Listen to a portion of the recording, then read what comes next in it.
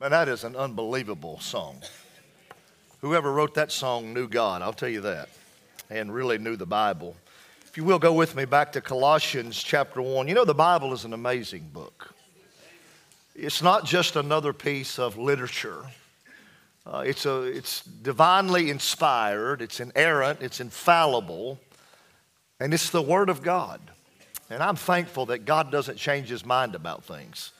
And Colossians is such a wonderful book. And I just want to dive right in where we left off this morning, talking about this gospel truth series of the gospel truth of the church. Let me begin reading in verse 9 and really just read through verse 11, because I'm sure that's as far as we'll probably get tonight if we get that far. Would you stand, please, to give honor and reverence to the Word? Hey, while you're standing, thank you for being here tonight. Thank you for being a member of Prospect Baptist Church. Those of you that aren't, thank you for being a member in the future. And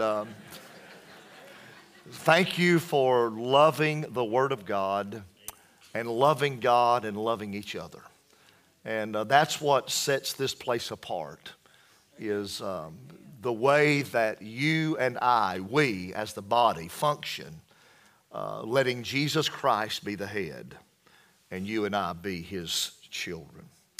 He says, for this reason we also, since the day we heard it, do not cease, I'm in verse 9, to pray for you and to ask that you may be filled with the knowledge of His will and all wisdom and spiritual understanding. I dealt with the beginning of verse 10 this morning, that you might walk worthy of the Lord, fully pleasing Him. And here's where we begin tonight. Being fruitful in every good work and increasing in the knowledge of God, strengthened with all might according to His glorious power, for all patience and longsuffering with joy. Father, tonight we're hungry, we want to be fed. Lord, we're desperate, we want to meet with you. Thank you for what you did this morning. God, thank you for the people that are going to be baptized tonight, that you have worked in their heart and drawn them and saved them, and now they're making their public profession of faith tonight. And I pray, God, as we hear the word, that we would receive the word with meekness, that the implanted word could convert our souls, change the way we think, change the way we live, that you really can get glory. Lord, it really is not us, but you. And so we give you praise in Jesus' name. Amen. Thank you for standing, and you can be seated, please. We're talking about the gospel truth of the church. We've talked about how that God, in the first verses there, what we talked about is how God enlightens us to the will of God. Then we began this morning how God now enables, see, the will of God's got to be enlightened to me. And only the Holy Spirit can do that. We're not smart enough. Our intellect can never be educated enough to understand the will of God. It's got to come from the one who wrote it. He enlightens us. He enlightens my attitude. He enlightens my application of the word. Then we talked about this enablement to walk with God. I don't know about you, but I want to walk with God on a daily basis. And by the way, it's not a run. It's not a sprint. It is a daily walk where you're in a relationship with a person, the Lord Jesus. And we talked about this morning that the Bible says that you might walk, live, your conduct of living might be worthy of the Lord, fully pleasing. And so we talked about that we must be enabled by faith, because faith is the only thing that pleases God. It's impossible to please God without faith. And so we dove into that in depth this morning. What is faith? What pleases God? It's faith. What is faith? It's my response to what God reveals from His Word. It's my human response to really a divine revelation. Tonight, I want to talk to us about enabled for fruit. It's what the Bible says, being fruitful, we're in verse 10, being fruitful in every good work and increasing in the knowledge of God.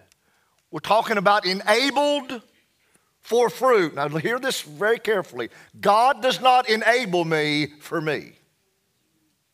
God enables us for Him to be expressed through us by the fruit of our lives so that others can see that He's real and that His gospel is real. See, we know that an apple tree is an apple tree how? By the fruit it bears.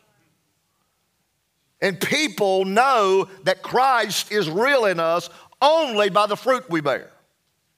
It's not by what we say. It's by what we do. Because fruit is an expression. It's not just words. And people know that Christ is not real in us by the fruit we bear. Jesus was getting ready to, you already know this, but it works well in this enabling for fruit. John 13, 14, 15, 16, and 17, most people that know the Bible much better than I would say it's the last 3 to 4 hours as Jesus sat with the disciples and taught them before He transitioned the Passover over to the new covenant, which we call the Lord's Supper. And He said these words, the last words of Jesus. He said, abide in me and I in you. Now I want you to notice carefully what it says. See, I think you need to read the Bible slowly and thoroughly. It's not how much you read, it's you getting what it says.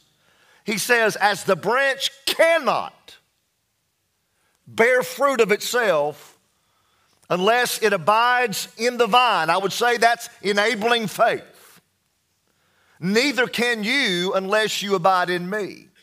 I am the vine, you are the branch. See, you got to know your responsibility in this relationship with Christ. I'm not the head.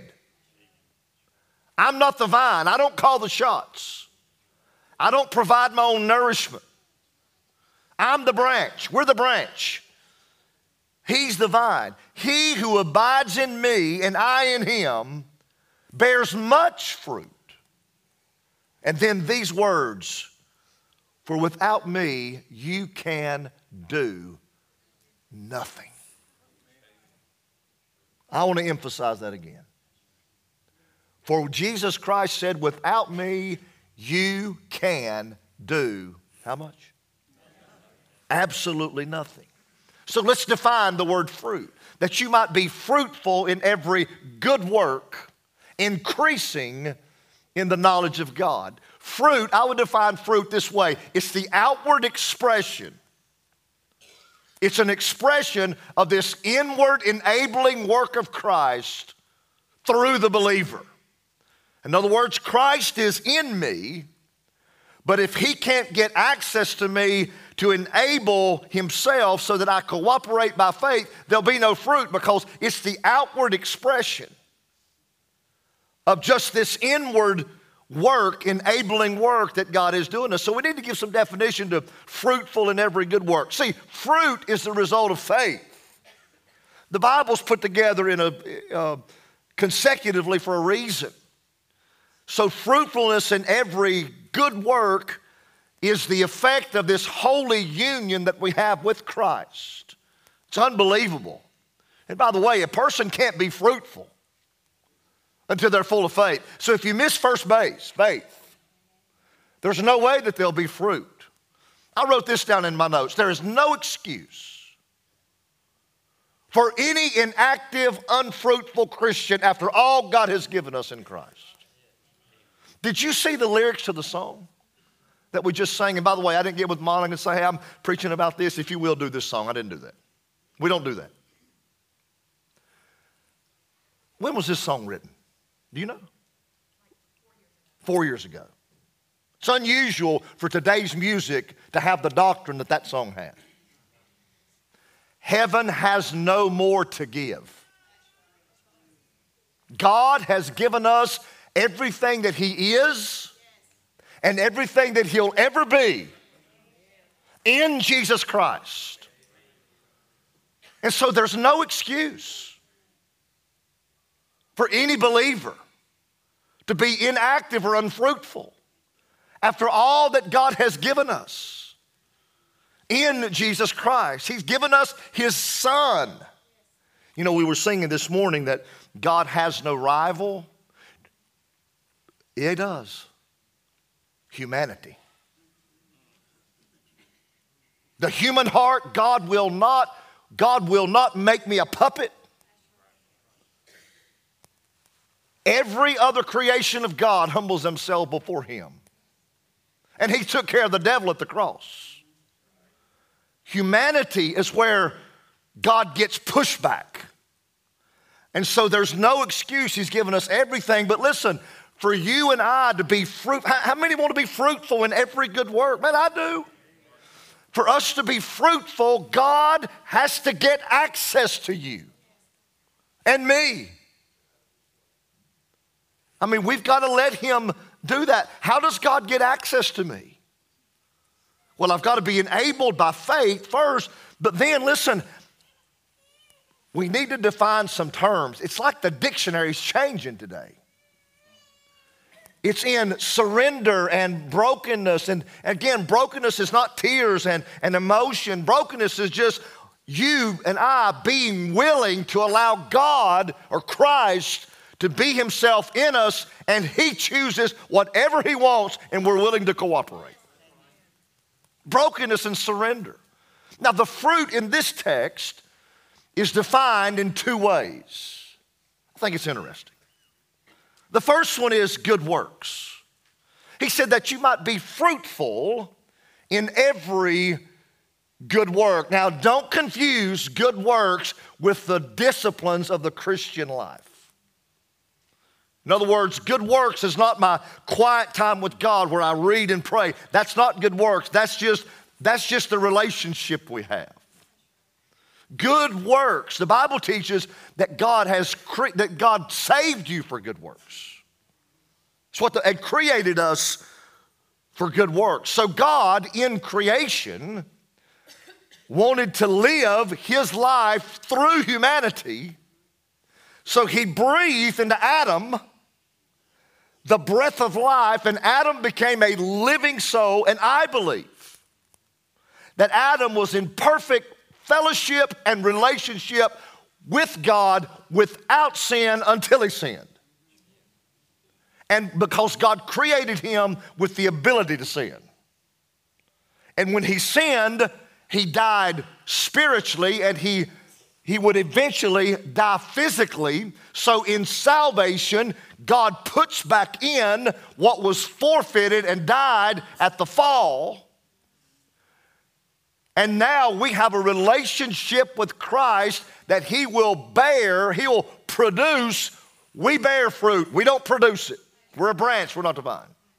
Listen to how Ephesians says it. Man, I just love the word. It's unbelievable. He said, for by grace. That's enabling grace, by the way. That's what grace is. It enables you and I and to respond to God. For by grace you've been saved through faith, and that not of yourselves. It's the gift of God. It's not of works, lest anyone should boast. So we know salvation is not a good work, but we know that good works follow salvation. We would call that sanctification. Verse 10, for we are his workmanship. That's the Greek word that means the English word. We're his poem.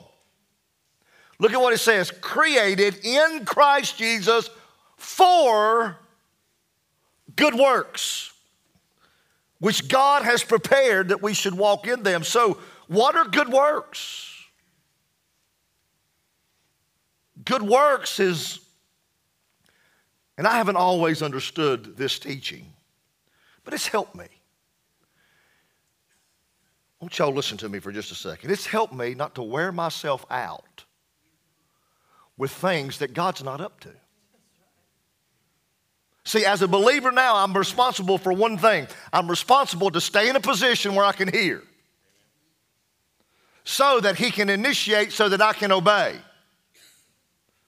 Used to, when Missy and I first got converted, we just did everything because we thought, and listen, I am not teaching passive Christianity. What I'm teaching is good works have to be initiated by God. You'll know when God wants you to do something. It's initiated by God. Good works are cooperated or appropriated by the believer. And then it's lived out for the glory of God, not even your own glory. And listen, friend, when God begins to work in somebody's life, let's just put it in the context of the church ministry. There are enough spiritual gifts in this church for the will of God to be absolutely done to the fullest. If people would just know what God wants them to do and where to plug in. But it seems like in the past we've just said, hey, we need, and listen, I'm not saying we should not recruit volunteers for certain things, but I'm telling you, if you're a Christian, God has spiritually endowed you with the spiritual gift for you and I to serve the body of Christ. So good works is my spiritual gift in action because Christ has done something in me inwardly and I've heard him. He's initiated something and I've responded, and now he's working through us for his glory. That's good works. But then the second way that this is described is spiritual growth. He said, and, which means it's continually tied to it, and increasing in the knowledge of God. So let's see if we can keep the progression of the text. As we are enlightened to the will of God, we are enabled for a walk with God, we become faith people, and God begins to use us, and he begins to express himself through us outwardly.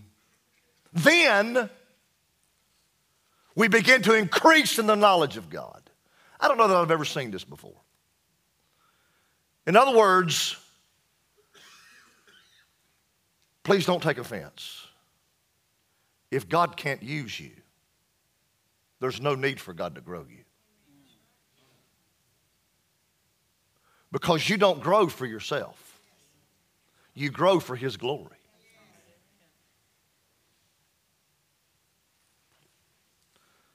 So we really don't grow spiritually to gain knowledge. Here's what the Bible says. Listen, should we know about God? You have to. But knowledge without application or practice puffs up and makes people proud spiritually. That's what the Gnostics were doing.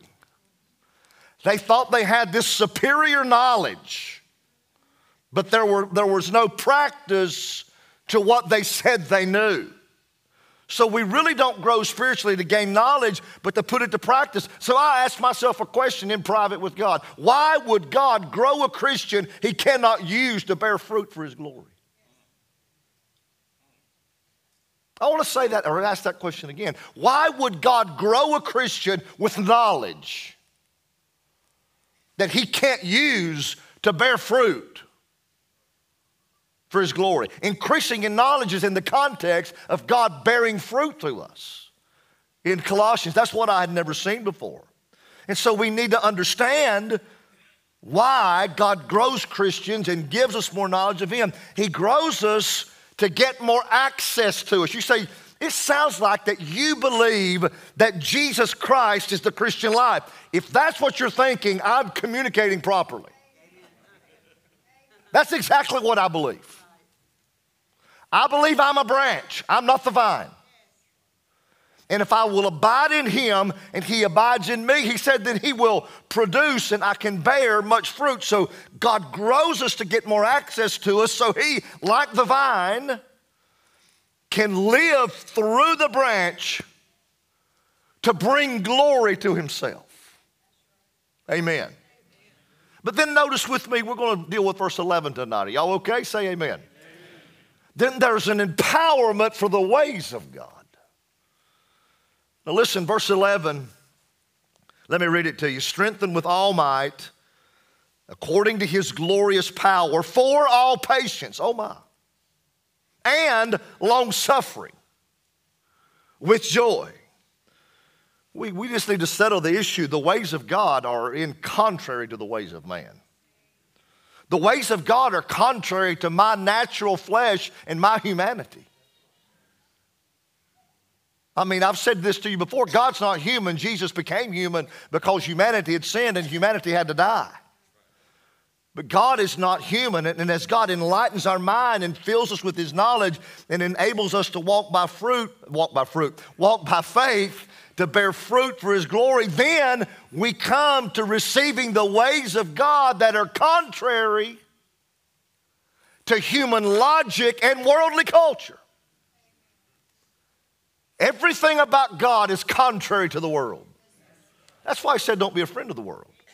Matter of fact, He said it this way: if you're a friend of the world, you're actually an enemy of God. Now, that's pretty strong language. And so the ways of God is what sets us apart from the world. Folks, listen, we're to be different. We're not supposed to fit in. And I'm not preaching legalism, I'm preaching life. Now, I don't believe in legalism. I don't believe in man-made rules and tradition. But I believe you've got the Spirit of God living in you that will always lead you away from the world and make Christ real to you so you can embrace the ways of God. Because that's what, see, we ought to have different values of the world. We ought to have different priorities. We ought to have different lifestyles. But here again, I can't make this happen. Christ in me makes it happen. I mean, God has so, I don't know if organized or orchestrated. Orchestrated is the word. God has so orchestrated Christianity and taken pressure off us to perform and put it on His Son, and we are just to be in a position of faith and humility and weakness to embrace Him. Praise the Lord.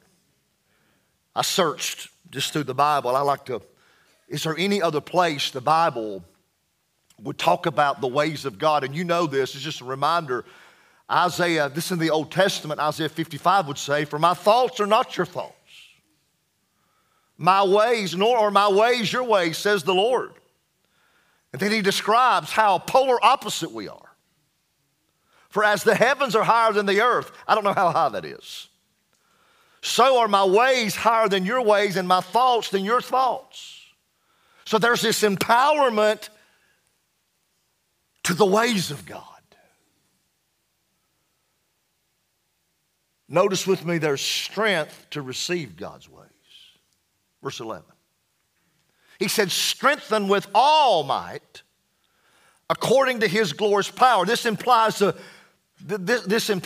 continual divine impartation of divine strength which comes by the power of the Holy Spirit. This is God empowering us with His strength. It's not my strength. I'm not just holding on. No. I've already made it. I've already overcome. I got the overcomer. So, the Bible does not teach for me to be strong in and of myself, but to live from the strength that God imparts to me when I'm enabled by faith and for fruit. It's a progressive teaching. And folks, listen, the only way to be strong is to become weak.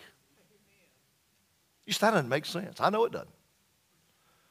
The only way to become strong is to become weak. God cannot strengthen people that are strong in their own strength.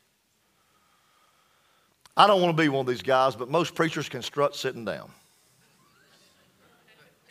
I'm telling you, God knows my heart. I don't want to be that person. The Apostle Paul was not that person. It's unbelievable. If you go over there to 2 Corinthians 12, this is about the ways of God. Paul didn't understand the ways of God. But listen to what he says. He said, unless I should be exalted above measure by the abundance of revelations, he was lifted. I seen something else this week I'd never seen. One translation says he was lifted to paradise, the third heaven. I was reading and just researching, and it's probably the same place that the thief on the cross went the day he died. Paul was lifted up to paradise. And he says, whether I was in the body or not, I don't know. He didn't understand. Listen, I don't understand. He said, whether I was in the body or not, I don't know. He said, but I got so much revelation from God.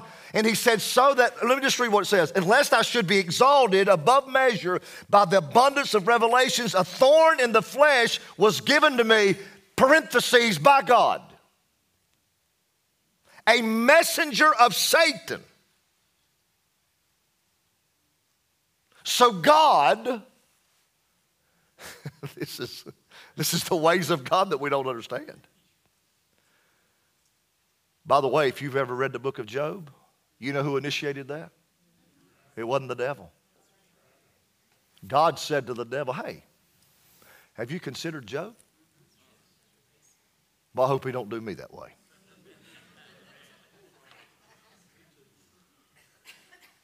He said there was a messenger of Satan to buffet me. You know what that means? To terrorize me and help me to understand my responsibility as a Christian. Lest I be exalted above measure. In other words, he's saying, lest I become proud in all this knowledge and revelation. I believe he wrote 13 books of the New Testament. Some believe 12. We don't break fellowship on the number. We just know he's the major New Testament writer. And the Bible says, concerning this thing, I pleaded with the Lord 3 times that it might depart. You know, there's speculation on what it was. Some believe, and I don't know what it was. I got an idea, but I don't know what it was. Some believe it was his eyes. It was physical because he said he wrote in such large letters. Some believe that it was the people at Corinth. The thorn were the people at Corinth that he had conflict with all the time. Others believe it was unbelief. I don't know what the thorn was, but I know it was from God. So God sent a thorn, and he said, I pleaded with him 3 times that it might depart from me. And he said to me, my grace. What's grace? You know what he's saying, Paul? Jesus in you is sufficient. My grace is sufficient for you. Here's the ways of God. For my strength is made perfect or complete in weakness. So God shines the most through the life of the believer when we can't do anything. Wow. Therefore I take pleasure. Therefore, most gladly, I would rather boast in my infirmities that the power of Christ may rest upon me. He said, I take pleasure in infirmities and reproaches, in needs and persecutions and distresses for Christ's sake. For when I'm weak, then I'm strong. Then he would write, I'm crucified with Christ. I figured out I no longer live, but Christ lives in me. And now this life that I'm living in the flesh, I live by faith of the Son of God, who loved me and gave himself for me. So it's denying ourselves. How many of you like yourself? Listen, I love myself. And you love yourself. But if Christ is going to be my strength, I must deny myself. I must die to myself. And living from the strength of Jesus Christ that he empowers only happens when I get weak enough that God can fill me. God's not looking for what we can do for him. He's looking for somebody that he can do for them. But then notice there's stability to remain in God's ways. And he says, for all patience and long suffering with joy. Listen to what some people wrote about this phrase. Patience, this is good, is bearing the ill will of people. Let me run that by you one more time. Patience is bearing the ill will of people. Here's what Stafford told me. He said, I could really walk with God if it wouldn't be for people. John, you remember him saying that? He said that over there in the old building. I mean, many times. He said, I could walk with God if it wouldn't be for people. Long-suffering is bearing evil. It's long-suffering. So patience is the temper which does not easily succumb under suffering. Long-suffering is self-restraint which does not retaliate to wrong. Let me illustrate. Have you ever been in a situation with a person or a situation and you knew that you were right? But God said,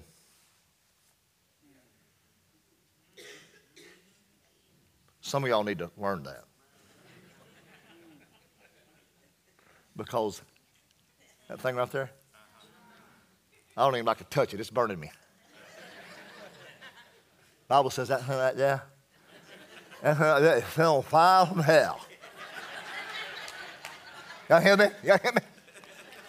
That thing right there. That thing right, that little member. But the only way that we can quote, the only way that can be controlled is not by me, because I won't tell somebody off. Anybody else have that problem? But if Christ, listen, but when you're spirit-filled and Christ is living in you, He restrains that. That's why you better walk in the Spirit all the time, or you'll get yourself in trouble with your mouth. I've been there. I've stuck my foot in my mouth many times, standing right here. Not under the control of the Spirit. So, patience means no giving up. Long-sufferance means no giving back. With joyful means no giving in. And we see this with Job. Boy, he had some great friends, didn't he?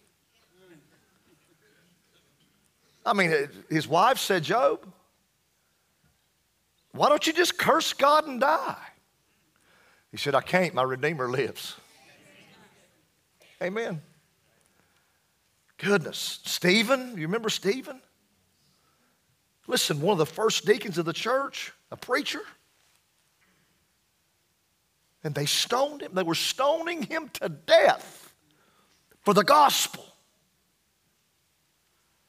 And here's what the Bible says. He looked up into heaven and he saw Jesus standing. I thought he was seated. He is until you need what you can't do. Then he stands up and he said, Father, he's talking to heaven. He wasn't talking to the people. Forgive these people. They don't even know what they're doing. That wasn't Stephen, that was Christ. Then you got Paul and Silas. You remember the jailhouse rock? Locked up for the gospel. It's about midnight, and they're praying and began to sing. And God shook the place. Folks, listen. Jesus Christ is enough. But I have to want what I have and not want something I don't have so I can remain in the ways of God. The safest place is the will of God. I'll give you a personal conviction and I'm finished. And we'll pick up in verse 12 about giving God thanks Sunday morning. Here's what I believe. I believe that when a Christian is in the will of God and you're walking in the Spirit, I believe there's a hedge put about you of protection and provision for everything you need. I praise God tonight for Jesus Christ. And if we could just, this is the gospel truth of the church. If we would just let the head function through the body, we would see God in a total different fashion. Heads are bowed and eyes are closed. If you're being baptized, that you can, at this time, if you would, make your way to the baptistry. I need the cowards to come forward before you go to the baptistry. And listen, folks, could we do something just right here where we are tonight? Just at your seat. This altar's open, but would you just, if you're physically able, you can come to the altar. Or just slip to your knees where you are. And could we just thank God for what He's given us in Christ?